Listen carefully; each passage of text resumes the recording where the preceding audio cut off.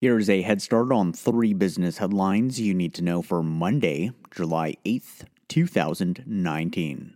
Deutsche Bank announces restructuring plans. The German-based investment bank and financial services company announced that it's restructuring its business model to become more profitable, improve shareholder returns, and drive long-term growth. As part of the move, the organization plans to exit its global equities business and reduce its corporate and investment banking risk-weighted assets. The transformation is expected to cost 7.4 billion euros and cut 18,000 jobs by 2022.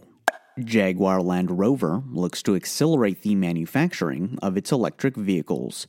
The automaker plans to increase its line of electric cars in the United Kingdom. The first vehicle expected to be manufactured will be its all-electric Jaguar XJ model. As part of its new plans, the company will open a new battery assembly center that is expected to be in operation in 2020. Shiseido launches a monthly beauty subscription service.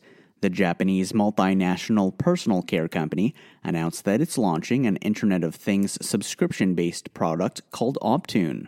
The new service offers and sends personalized skincare products based off of several data points, including sleep patterns and a user's surrounding environment.